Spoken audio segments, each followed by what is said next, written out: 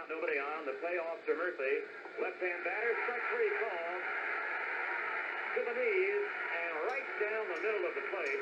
But down, Murphy. Some games go on for a long time. This one's still going on in my mind. Rennicky at third. Dempsey at second. Grew up with the backstop behind me and a pasture in front of me. He almost struck with the base You take center, I'll go take right. We're gonna stay out in the field tonight. Hello and welcome to the Autobot Podcast. This is episode 24. My name is Justin Vibber and I'm joined as always by Chad Young and Niv Shaw. On tonight's episode, we are going to start a 2-episode series where we're going to discuss some case studies for keeper deadline decisions. We solicited the request for anybody that wanted us three to discuss their team and the keeper decisions that they have. And we had a little bit of input from the people that submitted those requests about what they're looking for. And that's what we're going to do. We're going to cover 3 teams tonight. And then on the next episode, probably another 3 or 4 teams as well. So the first one is, let's see, I got the league name here. It's World Series of Tubes, which is League 772. The specific team that we're going to be discussing is the Highland Cows, and this is a Fangraphs points league type. I'll start real quick, and then I think I want Chad to follow up on my number-driven approach to begin here. But I plugged this team in to the surplus calculator with the up-to-date 2021 dollar values that include Steamer and Zips now from Fangraphs depth charts projections. And then the surplus calculator has this team around 8th place based on keepers. And then the anticipated inflation is about 30%. And the reason I say anticipated, and I think we've discussed this briefly on other podcasts episodes, but I want to talk about it again tonight since we're going to be going through this process. When I plug this league into the surplus calculator based on the dollar values as of tonight, the tool on the team totals tab will show 47% inflation. But that's basically a maximum. That's basically if every team made the decisions that the surplus calculator expects, which is keeping only players that have surplus and cutting everyone else. And that's not realistic. We know that's not what's going to happen. In my experience over the years, when comparing the numbers on the surplus calculator to what I see actually happen at the keeper deadline, normally I knock 15% off of that number. So if it's 47% right now as a baseline on the surplus calculator, I'm expecting it to be, so 15 less than that is 32%. And then, you can do a range of 5% either way, basically. So somewhere close to 30% inflation is what I would expect this league to end up with. So that's sort of informing some of the discussions that I'm going to have about which players might need to be kept or cut. So why don't I let Chad take the floor now if you want to discuss some of the specific players on this roster. Yeah, I think to jump in, we should start off sort of what this person asked about, which is they bought in the big 2019 seasons from Pete Alonso and Rafael Devers, and still think there's a lot to like from both of them in 2020, but sort of unsure what to do with them given the not great seasons either of them had this past year. That's a $39 Alonso and a $28 Devers? $38 Devers. $38 Devers, my bad. Yeah, and I think, so I started there, right? That was the first place I looked. That was the question they asked. Let's start with that. Just to put some context with those two guys, if you go into the surplus calculator, Alonso shows up as a $26 player. Devers shows up as a $30 player. So once you add in inflation, let's call it 30% inflation on those guys, Devers is super close, right? He's maybe a $39 value according to the surplus calculator. Alonso's a little bit short of that. To me, I don't know. I don't love either of those guys. I didn't love Devers before last year, so the fact that he had a down year doesn't really help. I think I would move on from those guys. I just think you'll find better options. Now, the thing that I'd be a little hesitant about is, again, the question that was asked about those two was, I have some ideas if I want to move on from these two. For example, they have Brandon Lowe and Nate Lau as potential first base platoon for 2021. That doesn't cut it for me, right? Brandon Lowe should not be your first baseman. Like, you should have him at second base or middle infield. And Nate, I like him a lot. There's a lot of upside there, but I'm not going into the season with him as my first baseman thinking like, yep, first base is good to go. So I don't think for me, when I look at this team, I don't look at this team and think like, yeah, I can cut Alonso, I can cut Devers, and I'm fine at those positions. I look at this team and think, I've got some decent options. He's got Nolan Jones for $2, who should help at some point this year at third base. Hunter Dozier at $7, who I think is a totally serviceable option at third base, although a guy I'd rather be playing in the outfield. He's going to need to go find help in those positions, but I don't think I would let the fact that I need to go find help in those positions stop me from cutting those guys if I don't think they're worth their salaries. And I don't think they're worth their salaries. I think Devers is closer than Alonso, but I'd probably shop them both because I think they both have value, and I'm guessing I'm a relative low man on one or both of them, and so somebody else may have interest in them, but I'm not keeping them just because I don't think I have better options. What do you think about? So I think I'm with you on Devers. I'm not sure if I'm with you on Pete Alonso. Zips is. I mean, it's tough because Pete Alonso doesn't have like the huge track record or anything, and a lot of people thought that his 2019 was maybe unexpectedly high, right? Unexpectedly good given the minor league track record. But I'm just like, his Zips has him with like 339 on base, which sort of splits the difference between 2020 and 2019, and a 524 slugging, which seems probably right. But like, doesn't that on base could be like a little low, and that could end up being like, a pretty useful bump, right? And like, if you're saying he's right at it, the question I have, and it's going to be like a theme for me in this episode, is I wonder how confident you feel that you'll be able to find in the auction draft a $39 Pete Alonso with, a little bit more upside than that value. I don't think you can at first base necessarily, but right. The good news is because he's got Lau on the team, and I agree with Chad, like, yeah, if you cut Devers and Alonso, it's not like you have stars at first and third to replace them with already on this roster, but this manager does have Nate Lau at first base, so he can be, worst case scenario, you add a couple cheap first basemen at the auction and you run a 3-person platoon at first base and DH. Same thing with Devers, worst case scenario, if you get blocked out at the auction trying to find a new third baseman, he does have Hunter Dozier, who's third base eligible. Like, no, I don't want to play Hunter Dozier and count on him as my third baseman, but I feel like there are some teams that, at least that I've had in the past, where I might make a keep decision here where I have no alternative, right? And I don't want to go speculating on the market at all. That's not quite this situation. He does have a couple options. They're not great options, but they exist. And also, I took a look at the free agents in this league, and obviously we're still a couple weeks from the keeper deadline. Not everybody's been cut yet. Josh Bell is already out there as a first base option. I don't know what Josh Bell's going to go for in this auction. I'm willing to bet it's a lot less than what Pete Alonso costs him right now, and a lot less than what Pete Alonso is going to go for at the auction. But I would be perfectly fine cutting Alonso, rebidding on Alonso. Maybe he goes cheaper, or bidding on Bell and taking a $15 to $20 Josh Bell and a $25 savings to the bank. And go buy an outfielder with those extra $24, $25, or go buy a third baseman with those extra $24, $25. And I think you're going to be better off than keeping Alonso. Just for some additional context that I hadn't realized until I was looking at it right now, I was looking at the free agents tab to see who was available in this league, and I saw Fernando Tatis at the top, and my heart skipped a beat, and I went, why is Tatis available? Well, this is a vote-off league, I just realized, and the way the rosters are exported for Ottoneu, and I love that it does this now, anyone that was voted off does show up as a free agent in the surplus calculator. But so that might change things a little bit for me, in the sense that what actually is available at auction might be better than it in most other leagues that are not vote off, because you have those players thrown back. And yes, the original manager is going to get a chance to get them back for $5 less than the high bid, right? So if they win the high bid, they'll actually get a $5 discount on that player.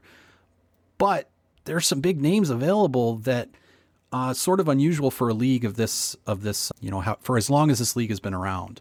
So that might change things a little bit. That might make me lean more towards keeping Devers, but I think I would probably cut Alonso no matter what, or trade him, of course. And all the discussion we're going to have tonight, there's always the presumption of, sure, trade anybody that we're saying cut. You obviously should try to get something for them if you can. But if you can't, I would trade him and throw him back. And yeah, Pete Alonso could go back to doing what he did in 2019, and then 2020 is just a fluke year for him. But he's also playing the position that is the most easily replaced by other good options. So another option for this team, by the way, as they're looking at trades, is there is on the trade block for a team called Fidelio, a $46 Freddie Freeman. I don't know what it's going to take to get him. I don't know what that owner is looking for in trades, but I'd be intrigued by that. I would rather have a $46 Freddie Freeman than a $39 Pete Alonso. And I think it's worth the extra $7 to get what I think is a pretty sizable upgrade there. And he may not be that expensive because that owner may be in a similar position where they're trying to figure out how they're going to get down under the cap, and Freeman may be a guy they can move. So the other thing, when we're looking at this team as a whole, and I think, we're starting talking about Devers and Alonso, and that's like where we started. They have some interesting pitching, right? I think there's some excitement for what kind of pitching they have, but, and I know we're going to go into the pitching in detail, but to me, like it does look like this team needs probably a top end offensive player and a top end pitcher. And so I think that's probably important context to give when we're talking about, when Chad mentions like getting that $25 savings, like that's money that you can then use to go and acquire that. So when we're looking at the team overall, like there's good pitching for sure, and there's a lot of surplus there. I still come on the like that production from Pete Alonso might be hard to replace. I see Chad's point on Freddie Freeman, but like the question, like, look, this guy already has a lot of money. Like this team already has a lot of money in the bank. So this is a really well-positioned team for going to auction already. So when I find myself in situations like this, and now again, this is like an ongoing theme here, Justin is making the smart decision and I'm making like sort of the more certainty-driven decision where I think I think you guys are probably right that the right call is probably to move on from Alonso and Devers and try to use that money to get something even a higher tier, like to Freddie Freeman point or whatever ends up being cut, because there's always someone like a Bryce Harper out there or whatever, right? But at the same time, like you have $102 going into auction already, right? Does $25 more help you? Like, what do you guys do in that situation? Well, I'm very rarely in a situation going to auction that I have that much money. But when I do, like if you keep it really simple, to me, that seems to be... I actually think when you've got that much money, one of the things it offers you the opportunity to do, especially if he then goes and cuts those two guys, right? He cuts Devers and Alonso, and he's going to be... And then there's a couple other cuts he might be able to make. He could walk into this auction with $200 to spend, and nobody else has more than $100 potentially. Right. And that... And all of those other teams are already earmarking $30, let's say, to buy back the guy that they lost in the vote off, right? And so there's a good chance that a lot of them are going to spend That's a really good point. Yeah. I think you're in a position where you could potentially bully people a little bit. And part of the way I would bully people is not so much going out and saying like, well, I want this first baseman, so I'm going to spend whatever it takes to get him, but to say, okay, Alonso's out there, Josh Bella's out there, maybe a couple other first basemen end up out there. I'm just going to spend and I'm going to get the best value of them, because I know that when it comes time to spend on them, I'm going to have the money to do it and maybe no one else will. And I think there's when you have that much cash, the flexibility of not being tied in to Alonso's my first baseman, Devers is my third baseman is actually really valuable. They may end up being the best values and you may end up spending to get them back. But honestly, if your downside is that you spend $41 instead of $39 to get one of them back, I'm not sure that's such a bad risk to take for the upside of maybe getting them back for $5 or $10 less or getting a better option. Worst case scenario, right? And then also you get to say Fernando Tatis comes through you, right? Like, yeah. Whoever, like, because of the vote off dynamic that Justin mentioned, like that's a real important aspect to this. Like, if you have $200 going into it. Like that money can really work for you when you know everyone has 1 or 2 stars that they're going to want to reacquire. Yeah. And I would your bet- star is Randy Arozarena. Oh, man, I butchered that name. Arozarena. And so like you have an opportunity there where you're not. This is not going to be a $50 player, right? So like you're not looking at a thing where your vote off guy is going to be so expensive. Fernando Tatis is going to be expensive. And so you're not looking at like gaining $12 on a Arozarena, or you're looking at about adding about $10 there, not $50 there. And then your flexibility allows you to really bully everyone else who has a voted off player that might be interesting to you. I would, for this manager, I would have them spend some time on the trade block, because there was another team, and I'm blanking which team it was, that has Everybody Dings This, I think is it. Yeah. They basically said they've got a few guys, Sonny Gray, Mookie, Jordan Alvarez, Santander, and Matt Chapman, who they're not moving, and everyone else is potentially available. One of the everyone else is a $27 Rhys Hoskins. I would go inquire on him. $27 Rhys Hoskins versus the $39 on Alonso. Mm-hmm. That's an upgrade. Even if it means I have to cut Alonso, I think that's worthwhile. So I think this team is in a position to cut back, have a lot of money to spend. I think Justin's point at the beginning that they're sort of sitting 8th-ish right now based on projected keepers, but 8th-ish with money to spend, especially in a vote-off league. I think it's a pretty good position. I would play around on the trade block a little bit. I think this team could use some outfield help as well, and I think there's an $8 Jock Peterson on the block. There's a Byron Buxton who I think was like $12 or $13 and isn't a bad buy. Like there's some guys out there that I think you can go. You can add for the $39 you're spending on Alonso, you could add 3 other players who are not as good, but are going to fill in multiple roles on your team and allow you to enter the draft with a lot of draft capital to spend and be well positioned to move up from that 8th place projection to being in the running. And I think the good news here is we're not talking about a roster that I'm sure this manager isn't expecting to necessarily compete right away this year. It certainly doesn't look like they will from my perspective, unless things go really right with trades the rest of the way and at auction. But that's not such a bad thing. It means you don't have as much pressure to go to auction and win those studs, or, have a certain type of makeup on your roster because you need to fill your games and you need to fill your innings and you need to compete every bit of the season. So maybe that means you are more likely to say, well, I'll keep Devers because I believe he's still young. He could be a $40 third baseman, so I'll keep him at 38. And if he's not, then I cut him and I recycle and go into next season with an open spot. You could also make that same argument for Alonso. I don't know that I'd want to take as much of a risk at first base there. And Niv, there was an interesting point you brought up earlier, the fact that this roster is constructed in an interesting way, because the highest dollar value player, according to the surplus calculator on this roster, is Devers at $30. Every other player is under $30 valuation per the surplus calculator. So it's kind of interesting. They're just really lacking that upper end talent. Yeah. And so my big focus then is, if I'm looking at this team and I'm running this team and I'm saying I want to win, I'm not going to win this year. I want to win next year or be right in the mix next year. I don't need studs, but you can't run $20 players everywhere and expect to, really outcompete everybody else in your league. So you're going to need a couple guys that are above that level. Well, who is that? And who is on my roster that might be that player? And if I don't see a lot of those names, then I need to get them. Am I going to get them at auction? I don't know. Maybe not. So what can I get at focus my keeper priorities on what will allow me to get those players in the future? Maybe it's keeping more of these prospects, the Nolan Jones, Taylor Trammell, Drew Waters, focusing on hoping that Joe Adell bounces back to what we all thought he was going to be. And you hold tight on all these young players. And if only a few of them break out, that's fine. You can use those guys and push everybody else aside next year. So I disagree a little bit that this team isn't in a position to compete this year. I actually think, when I look at this roster, you're right, they're missing that high-end talent. But Conforto, Kepler, Will Smith at catcher. Hunter Dozier is a really solid sort of extra third baseman, back of your outfield type.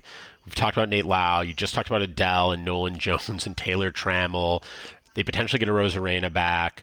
Like, there's a lot of that base talent that you need underneath your stars and the bats. And same thing in the arms. You've got, Luis Castillo might be a little bit overpriced, but I really like Castillo. Musgrove, I think, is a good value. Wheeler, I think, is a good value.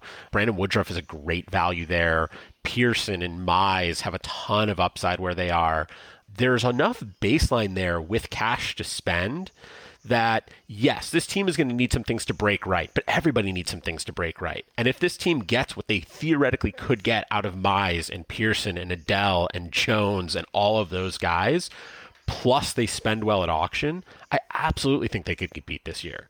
Now, I think if I'm in their shoes, what I'd be looking at is spend at auction on those studs, because either my young guys break out, the studs accent them, and I'm in the mix, or my young guys don't break out, and those studs I buy become the trade chips I need to be really setting myself up to win in 2022. I think you can play a little bit of both ways there. Well, my counter argument to your counter argument is that the league context matters a lot to me when you say that. I don't disagree with anything you just said in a context neutral situation. But in this league, there are two teams that I'm showing on the surplus calculator at $480 in projected team value and above. Those are strong teams. So seeing that, it's not just how good can his team be or their team be, it's how good is everyone else's team. And I think there are two very strong favorites right off the bat. And if I see that, I'm thinking, well, if I was in a different league context and first place was only $420 in projected value, the story would be different. I'd be more on Chad's side here. I'd say you could creatively find values at auction and be right in the mix. But I don't think that in this particular league, that's going to be the case. And if we wanted to talk, we talked a lot about Devers and Alonso, but if we wanted to quickly go over some of the pitcher information here, I'd probably cut Urquidy and try to trade Soroka. And I mean, Brad Keller's probably not going to fetch anything in return, but I would probably try to trade Soroka. Obviously the injury issue. I also just don't think, even before getting injured, I don't think he was quite as good as the market thought he was. So I was already a little low on him. So I'd see if somebody else is a believer and might be willing to trade you a keeper for him. But there's a decent amount of other depth. I especially like Brandon Woodruff as a $9 ace on this team. He's only projected to be worth 26, but that's still solid. And there's always going to be some pitching available at auction that you could find someone better than him. And he's now your number 2. And that's a very strong number 2. I don't know if you guys have thoughts on the pitching in specific on this team.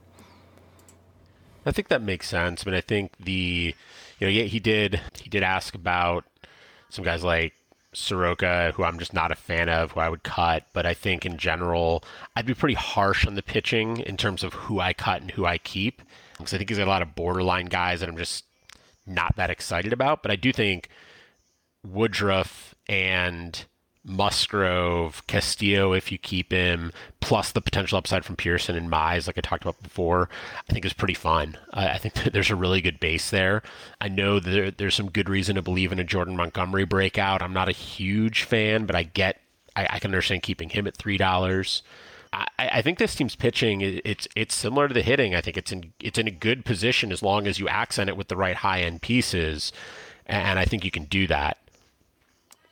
Now, they also had a component of their request was they mentioned that they're typically going to do a bullpen reset at the deadline and cycle, kind of wash out all the relievers and add a new bullpen from scratch. But they mentioned that they liked some of the receivers they had that sort of popped up this year and wanted to know, should they roll with them or should they do the same strategy and throw them back and try to do better at auction? Now, from my perspective, I think Taylor Rogers is on this roster at $7. He's $15 on the surplus calculator. I think he's a keep. I think Diego Castillo is probably a keep. His salary is only $4. Those are the only two that I see that are probably clear keeps. I don't know if there's anything else you see, Chad or Niv, as far as the bullpen here and who you might want to speculate on. I like resetting the bullpen. I like doing that for emotional reasons. which are just simply going through a year of bullpen stress of certain players and wanting to have new players to have to stress about makes total sense to me. Like, it's just like, that's a mental thing for me. But I also think, like, bullpens are important and they're really valuable to build across all auto new formats, I think.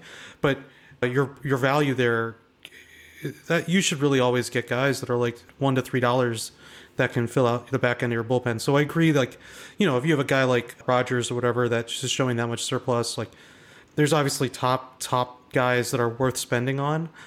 But falling in love with someone that's like a $4 reliever just to have to deal with another year of stress from them, I'd rather save like the money there. And again, that money in aggregate, Chad makes some really good points about like adding the money at the high end with Devers and Alonso, but like this bullpen money in aggregate is like an extra $15, right? And like if you're talking like that's real money, that's really helpful in aggregate. So I think I would probably go a reset. Yeah, I agree. And like I said, other than those two, Rogers and Castillo, I'd be fine rolling into auction with just those two and then just build out the back end with cheap pieces. I could see keeping Sims and Peralta as well. Sims is going to move up the pecking order in that bullpen. Yeah, a $3 Sims doesn't bother me too much there because I don't think you get them for much cheaper.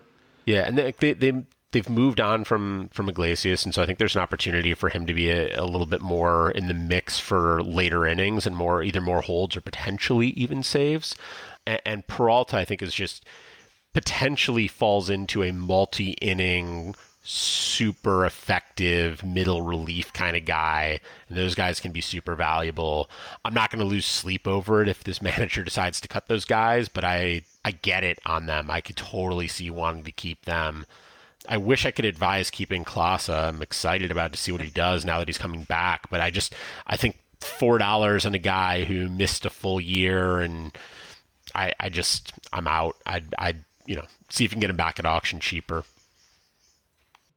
Yeah. All right, let's move on to our second team. Real quick, Sorry. though, before we move on, I just want to say one last thing. So you were talking about the two teams that are much better from a surplus standpoint. I was looking at those teams because I was trying to get a sense of like how far ahead are they really, and I'm not sure that I think at least one of them is actually as great as it looks on paper or on an aggregate.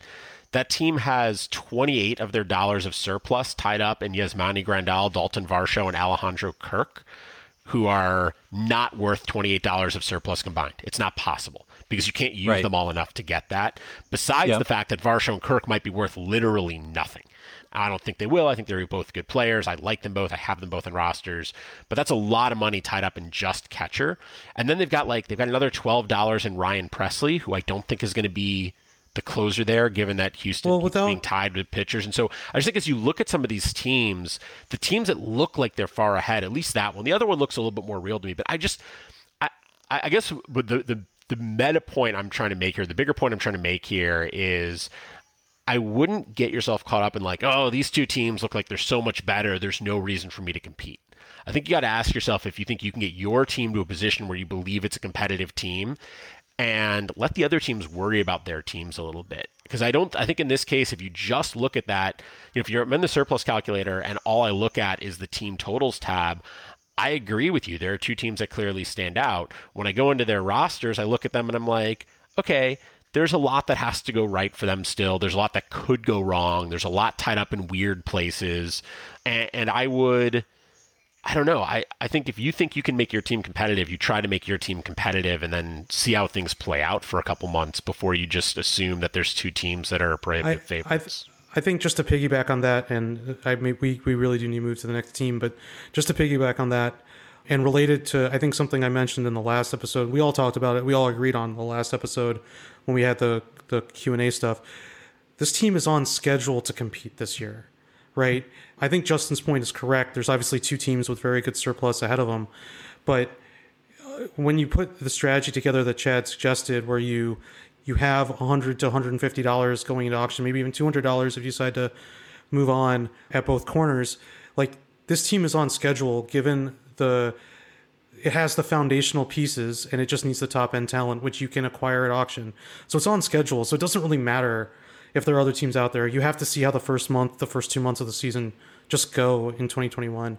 But you're on schedule, and like missing, like, you can quickly become off schedule if you miss the window you have to compete. If you decide you want to hold back your punches for 2022, you don't know what happens with your younger players. You don't know if you believe in them as much.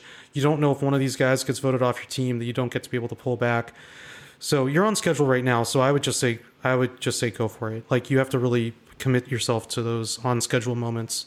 They don't come around that often. Okay, don't agree with some of what Niv and Chad say, but that's fine. Sometimes I'm the data-driven contrarian or the robotic contrarian.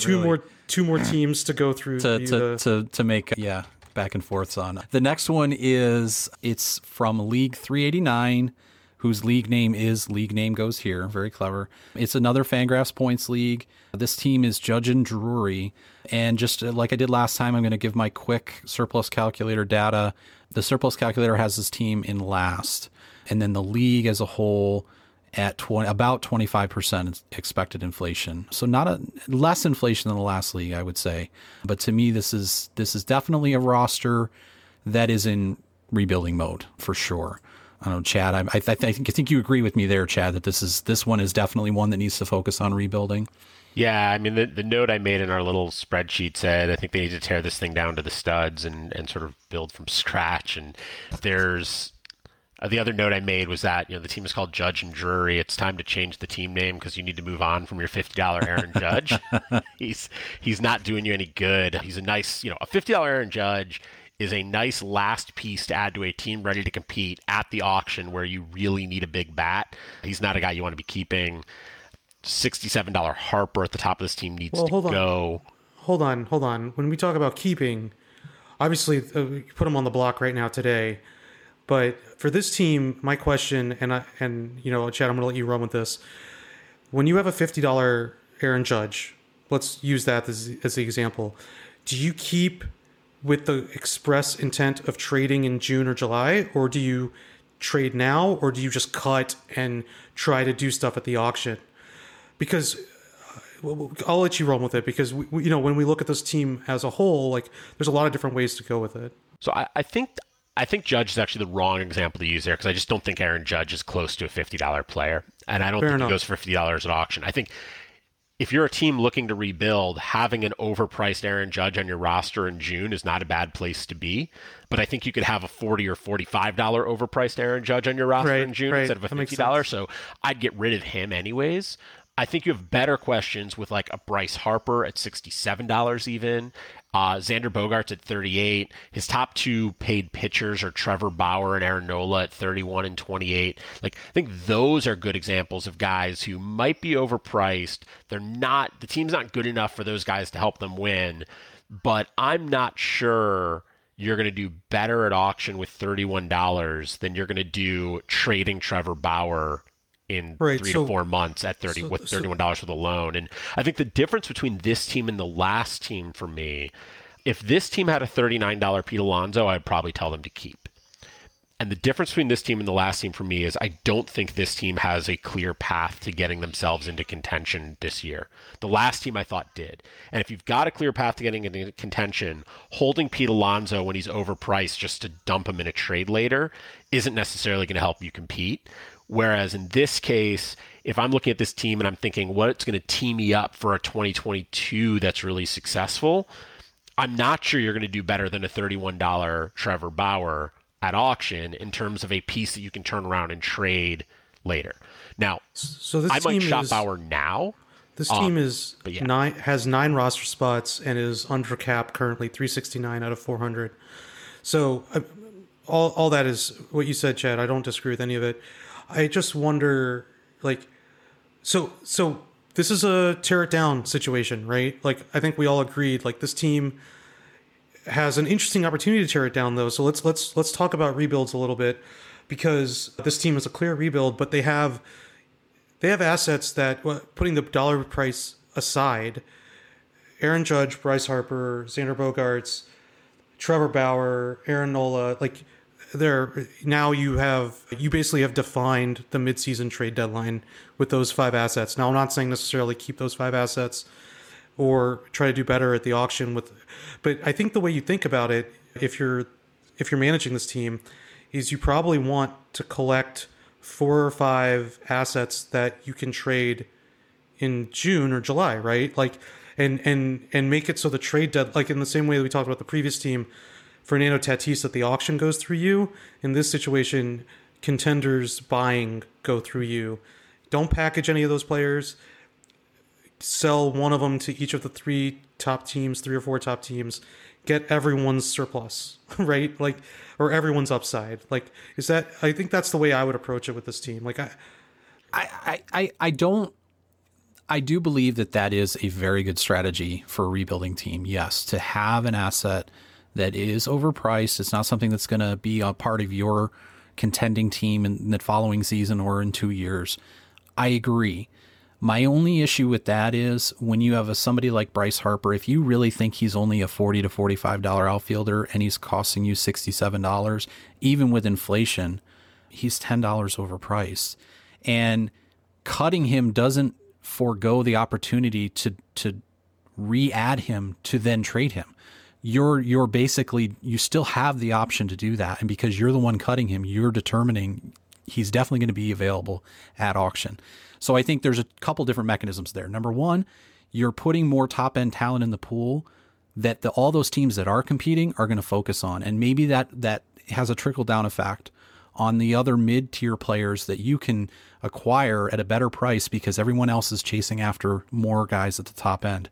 Number two, you could win him back and maybe you win him back for $63 instead of $67, and you're okay overpaying a little bit because you are explicitly buying him to trade him at the deadline or midsummer or whatever.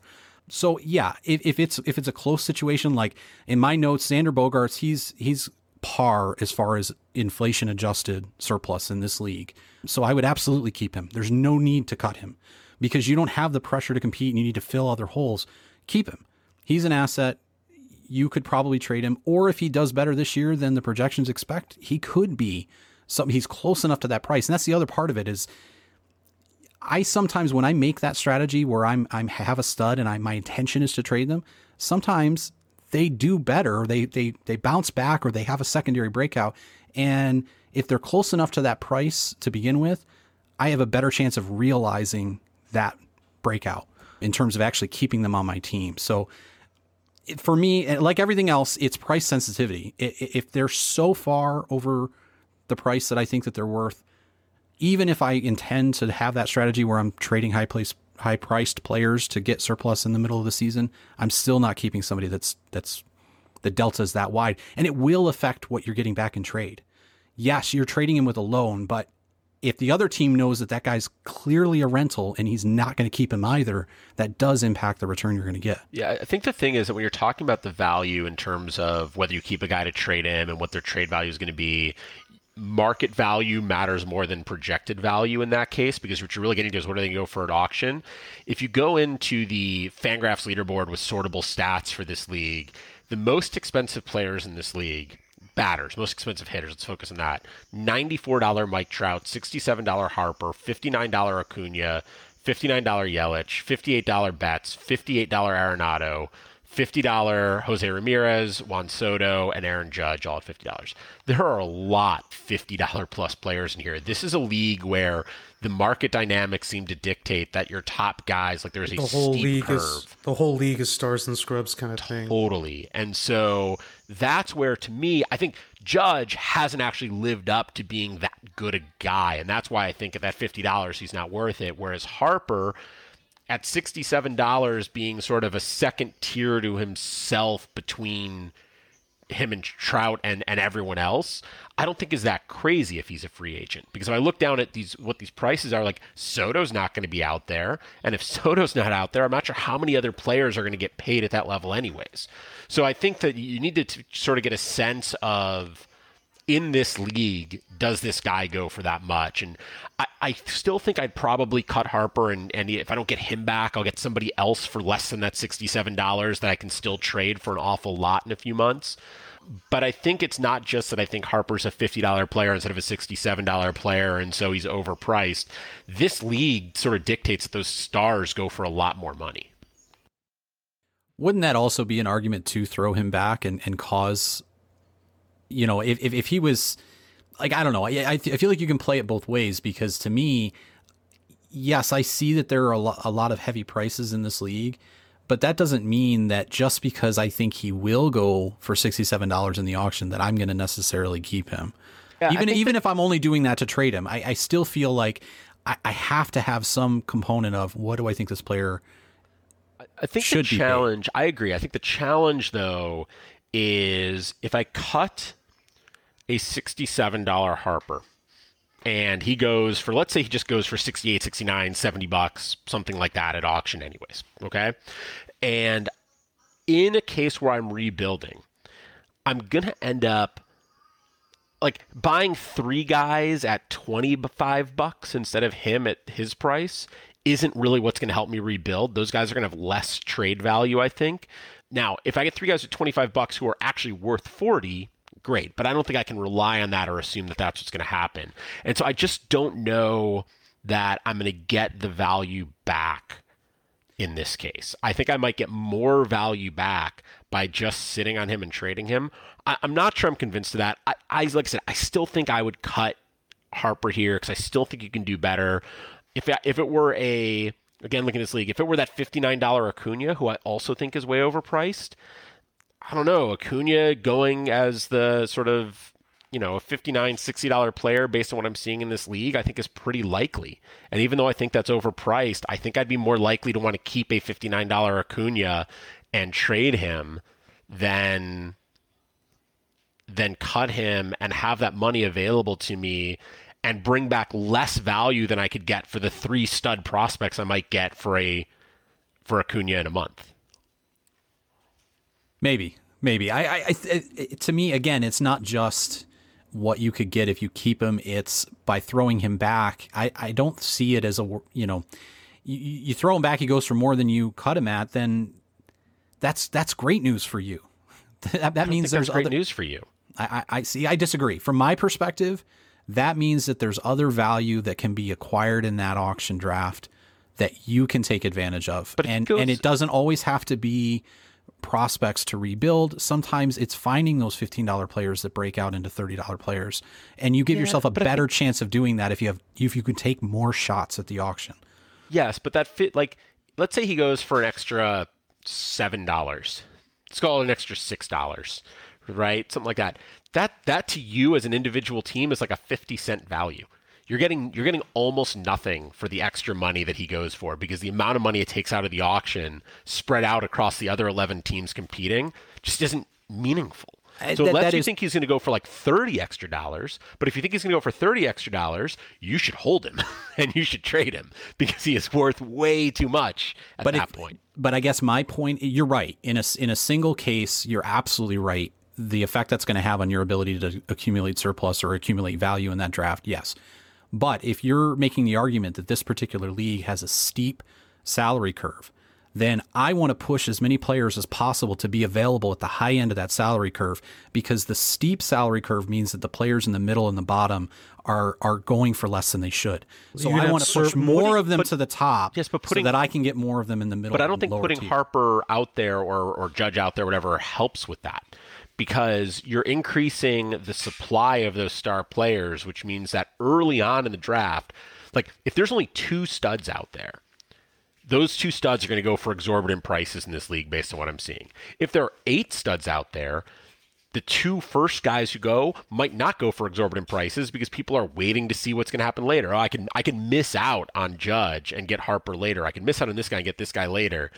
I just don't think that the dynamics are as simple as, oh, I want to push more guys out there. When you push more guys out there, it changes the dynamics in the auction and shifts the way those dollars get spent anyways. I mean, at the end of the day, I still look at it as, if I push this guy out there and he goes for $10 more than he otherwise should, that's a $1 benefit to me. And could I do better than a $1 benefit by just holding him and trading him, by trading him now? That's not why I'm throwing them back out into auction. I'm throwing them back out into auction because I don't think they're worth keeping. But the ancillary benefit of me throwing them back out there is that it might drive down some value at the exact spot in the auction where I want to be trying to find value. It's not at the top end. It's in the middle and lower tiers. So let's talk about one other aspect of this team before we move on. It's $100 league. It's $100 buy-in league. So there's pretty good prizes involved with this. Do you guys think that changes the way you think about? So let me put it this way. Like, I think there's like multiple ways of thinking about how to get return, right, in a midseason trade. And Justin makes a really good point that if the player seems more keepable, you certainly will get more value back. And I think that's absolutely true. Like, if a player if you're trading a player with surplus, you should expect to get more back. If trading someone at par versus someone who's super overpaid, you should get more for the player that's at the right price, right? But do you think there's something to the idea that in a $100 buy-in league, the top three or maybe even 5 teams, depending on how things shake out, are more motivated to make that deal, and thus maybe that can help you with the return? Yeah, I do, actually. I hadn't noticed that this was a prize league, and I hadn't noticed it was $100. Yeah, I kept that one just to twist you at the very end there.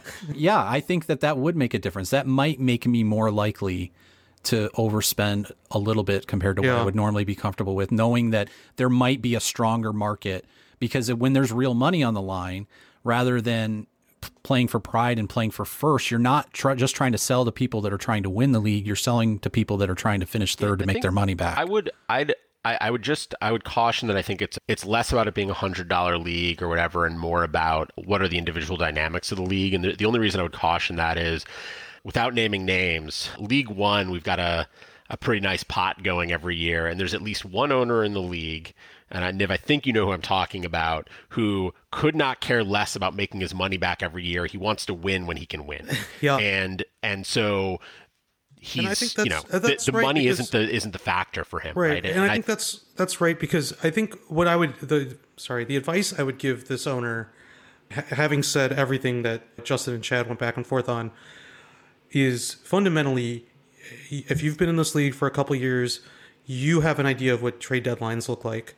And I think that really has to power the way you think about it. Justin, like, how lenient are you willing to be with Harper? I guess is the one that we've decided to land on, to really fixate on, because, I think their Bogarts is an absolute keep. Bauer and Nola are just keeps. Like, that's like, those are assets. They're right at it.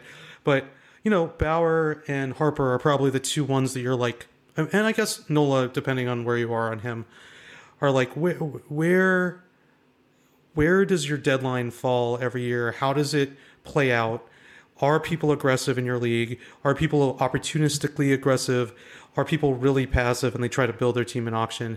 If this is a league where that $100 prize pool combined with aggressive owners makes a really lively June and July, I think that really dictates what you do with Bryce Harper and what you do with Aaron Nola. Like, I think those assets become easier keeps in that scenario. I think, the discussion Justin and Chad had is exactly the right way to think about it. Those are the two sides of the coin in terms of putting higher price assets out there or whatever. But it fundamentally comes down to, do you think you can make a deal at the deadline? What are the shapes of the deals that have worked out in the deadline for the selling team? You're going to be a seller at the deadline. I'm sorry to break that to you. That's just the reality of it. So how do we plan for that?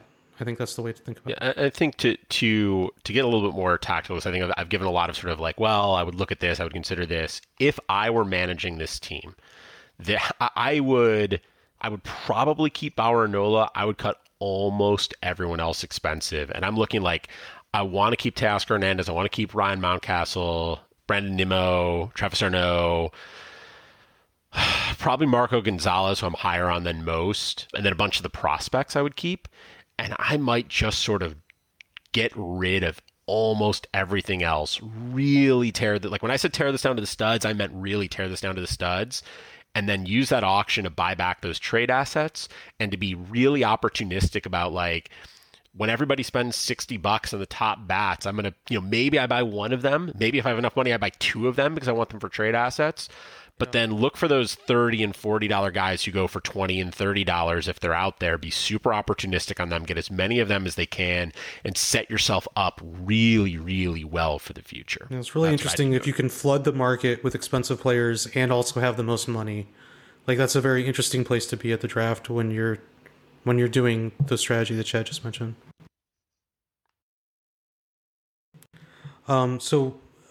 Sorry, Justin, are you? No, that's okay. I didn't realize I was muted, but Okay. why don't we move on to the next one? Yeah. The next team we're going to look at is in League 244.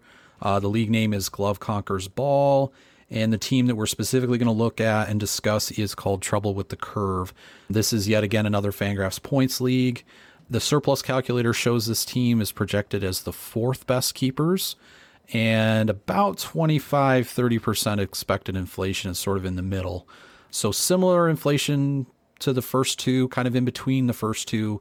But unlike the other two that we discussed, this one looks like a clear contender, at least as far as being in the mix to me. But there's some interesting roster dynamics to this team that we should discuss.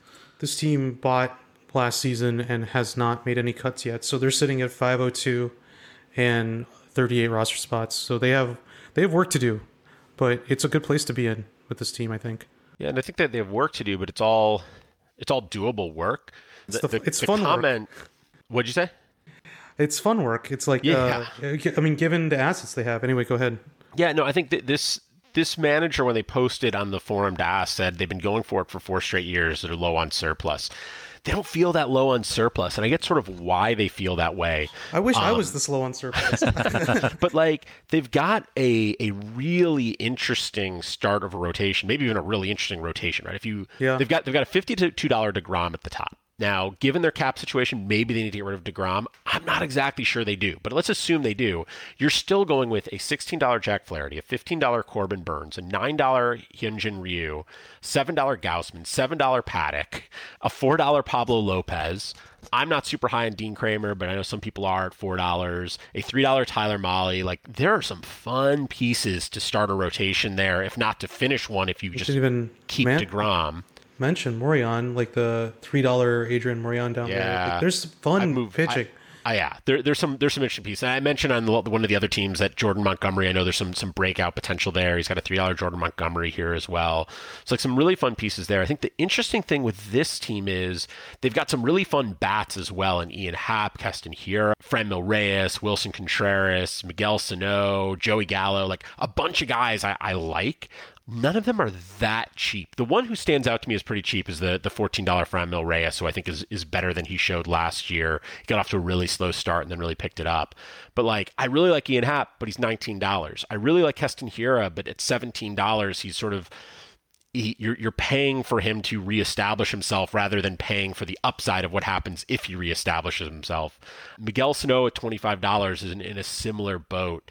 And so I think this team actually has more work to do on the offensive side than the pitching side. But I also think they've got some pretty clear cuts and can drive themselves back under the cap. I mean, I made a list of players here. Blackman, Marte, Kutch, Aaron Judge, Weaver, O'Neill, Donaldson, Urquidy, and Kramer are just a group of guys who I think they can just move on from. That's $192 cleared off their cap from 9 cuts. That leaves them with $90 to spend at auction. And I did not include cutting DeGrom there, right? So that leaves them with, I think, a rotation that is already built that you can go spend a few bucks here or there to accent and maybe pick up some guys with some upside who you think might make it better. But like, you've got a good rotation. And then you've got money to spend at auction on bats. But you're starting from a place of I think, I'm not cutting that Snow. I'm not cutting Gallo or Happ or here. I'm not cutting Franmil. I didn't talk about Wilson Contreras. I don't know if you want to cut him or not, but I think I would probably keep him. But you're looking at a situation where you've got a lot of your infield pretty well set. You've got a couple of really good outfielders. You need a first baseman and you need a couple more outfielders, I think. But the team is ready to compete. Yeah, I agree. And I think that to me, this is a lot of the discussion that we've had tonight has primarily been about those keep cut decisions. I think this is definitely the team of all the ones that we've discussed that really needs to hit the trade market hard. Shop some of those pitchers. There's so much depth here that he can, that they can afford to move one or two of them. And the note that I had on here is, even if you can move them for offensive value and offensive upgrades, even if it's not a clear improvement of the value that you're getting back, just exchanging some of that pitching value for hitting value at an equal margin is going to be more helpful to your team. Because as we've talked about a lot of times, and Chad made the point a little bit earlier, that, if you have 3 first base studs, you can't play them all. So they're not really actualizing all the value that you want them to. And yes, you need 9 or 10 starting pitchers in Ottoneu to get through the season, but there are so many good pitchers on this team at good prices that I would feel comfortable moving 1 or 2 of them and actualizing more of your value where you really need it, which is on the hitting side. So, and I would see if you can get some interesting upside, like cheap upside bats. And I think there's 2 ways you can go about it. I think you're absolutely right that trading pitching for something that is not a clear surplus upside, but is a production upside makes sense. But I also look like there's a team that's got CJ Cron, Bobby Dahlbeck, Hunter Dozier, all on the block at under. Dahlbeck is $7, Dozier $5, Cron $3. Like, those guys are super interesting to me as players. That team also has Austin Slater on the block. Like, those guys are interesting to me because I think you should be able to get them relatively inexpensively in a trade, and they just give you a little bit more upside in your offense and give you some depth so that when you go into the auction, you can spend on the big bats you need. We've talked about Pete Alonso. There's a $26 Pete Alonso on a team that I wonder if that owner would be open to moving them. They haven't updated their block in a while, so I don't really know.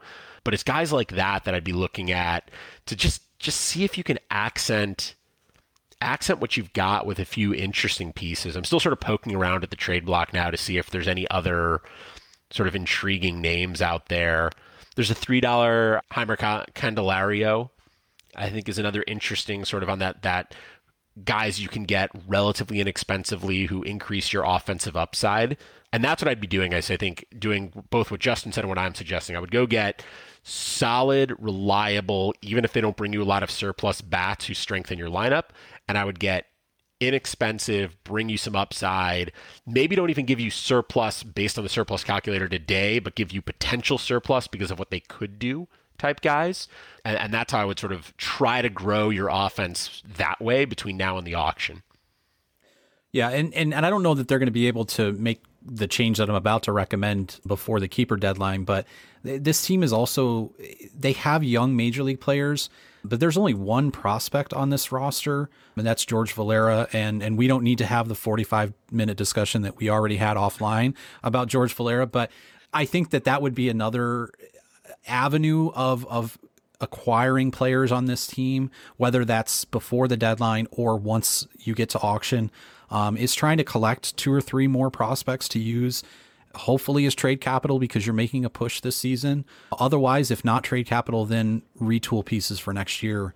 That was one thing I noticed right away. There really wasn't a lot of, and that's not always a bad thing, but I'd like to have at least a few guys, if possible, maybe 1 or 2 at a minimum as keepers, and then maybe 1 or 2 more at auction as far as players that are not in the major leagues already. Yeah, I don't think I would over-index on that in trades, only because I don't think it's the best place to focus your trade efforts. Now, I think it depends, right? If you talk to someone and they've got a bunch of prospects on the block and they're willing to give you a couple prospects for a guy, great.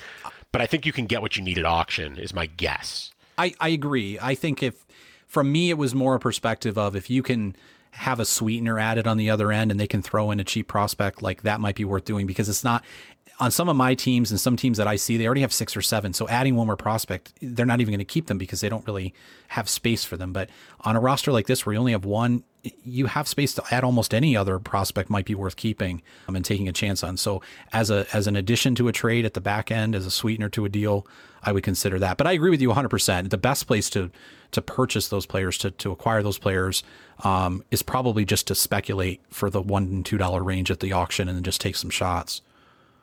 Yeah, I think that's right. I think if this team can I think what's going to end up happening to this team, based on where I'm seeing their budget, is they're going to have enough money to go after 1 to 2 more expensive, not two $60 players, but 2 players who are $60 combined to try to improve their offense, something like that. And then they're going to end up playing on a lot of the like less than $5 player range anyways. And so that's why I think there's an opportunity for them to get some prospects that way. I do think the biggest and hardest choice this team is going to have to make is on DeGrom. And that's not because I don't think DeGrom is worth it. I do think he's worth it. It's because I don't know if this team is best served with a $52 DeGrom at the head of their rotation or with $52 to spend on a similarly valued bat.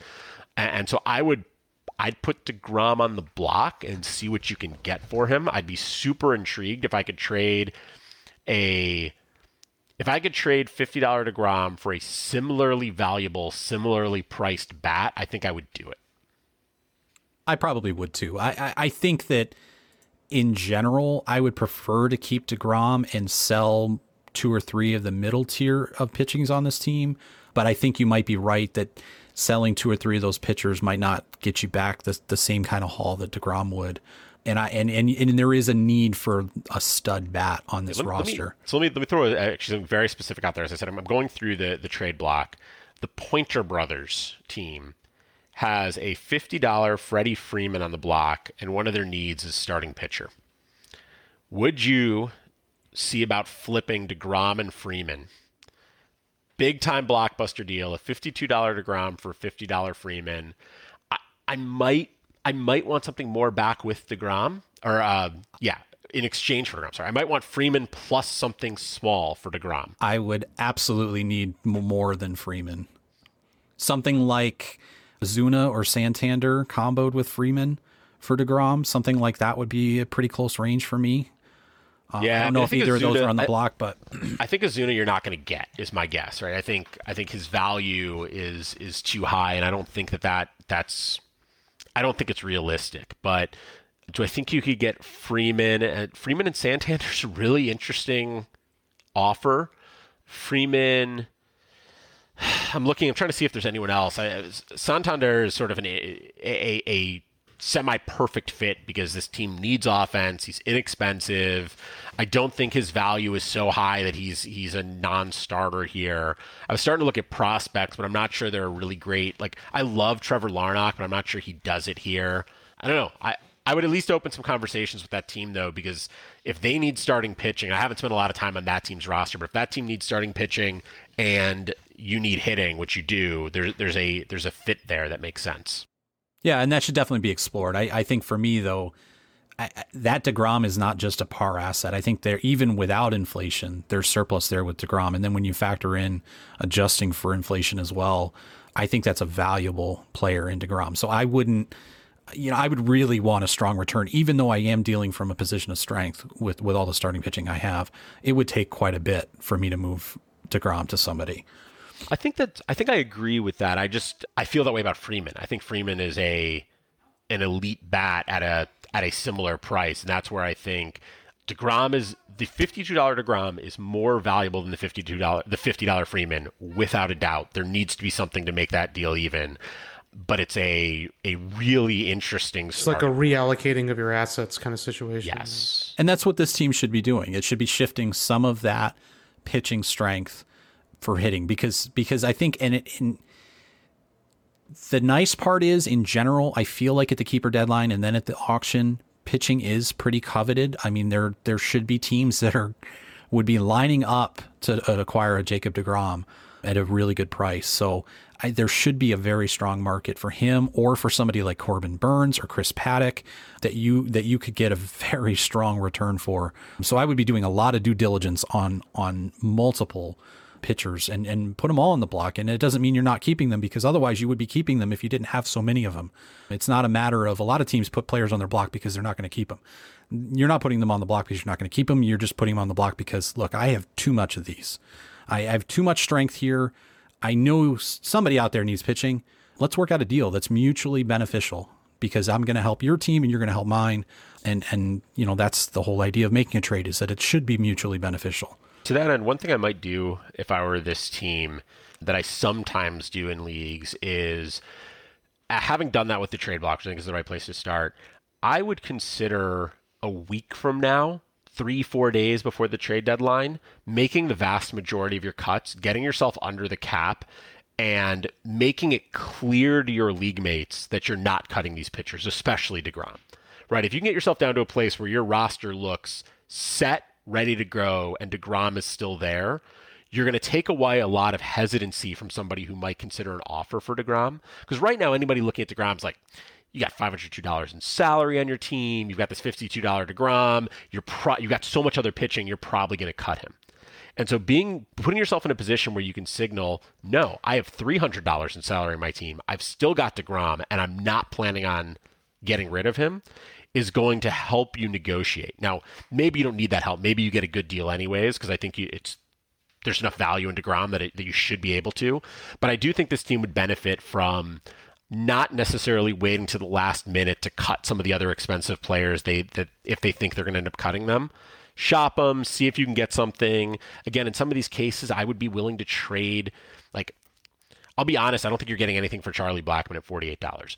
But if you can get even a interesting, keepable upside bat for him, just do it and move on and start to bring that salary down. But if you can't, start making those cuts and put yourself in a position where 3-4 days before the deadline, you can be like, look, there might be a couple more cuts to come through, but this is my team.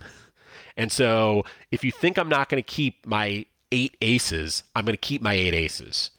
And if you want DeGrom, you don't get to wait till the auction. It'll just have a little bit more weight behind it if it looks legitimate. Right now, if I look close enough at this team, it is very clear to me they can and should keep DeGrom. But if I'm their opponent and I don't take the time to do that, my first thought is like, DeGrom's gone anyways, so why would I trade for him? Make it super clear that that's not the case. Yeah. It's not something I've ever done, but I think in this very specific situation that could make a lot of sense in sort of getting some of your cuts done ahead of time to sort of put pressure and put everybody else on notice that I'm happy going into auction with this team. I am going to keep them, but you can make me move off of some of them if you can make me the right deal. So I like to do that because I also think it adds some.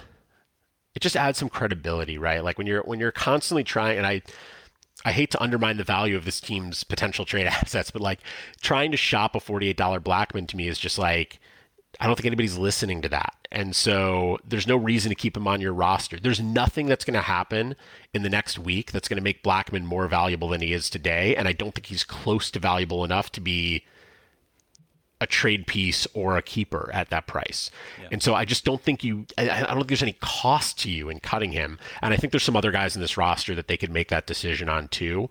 And it would put them in a stronger position for everyone else. Yep.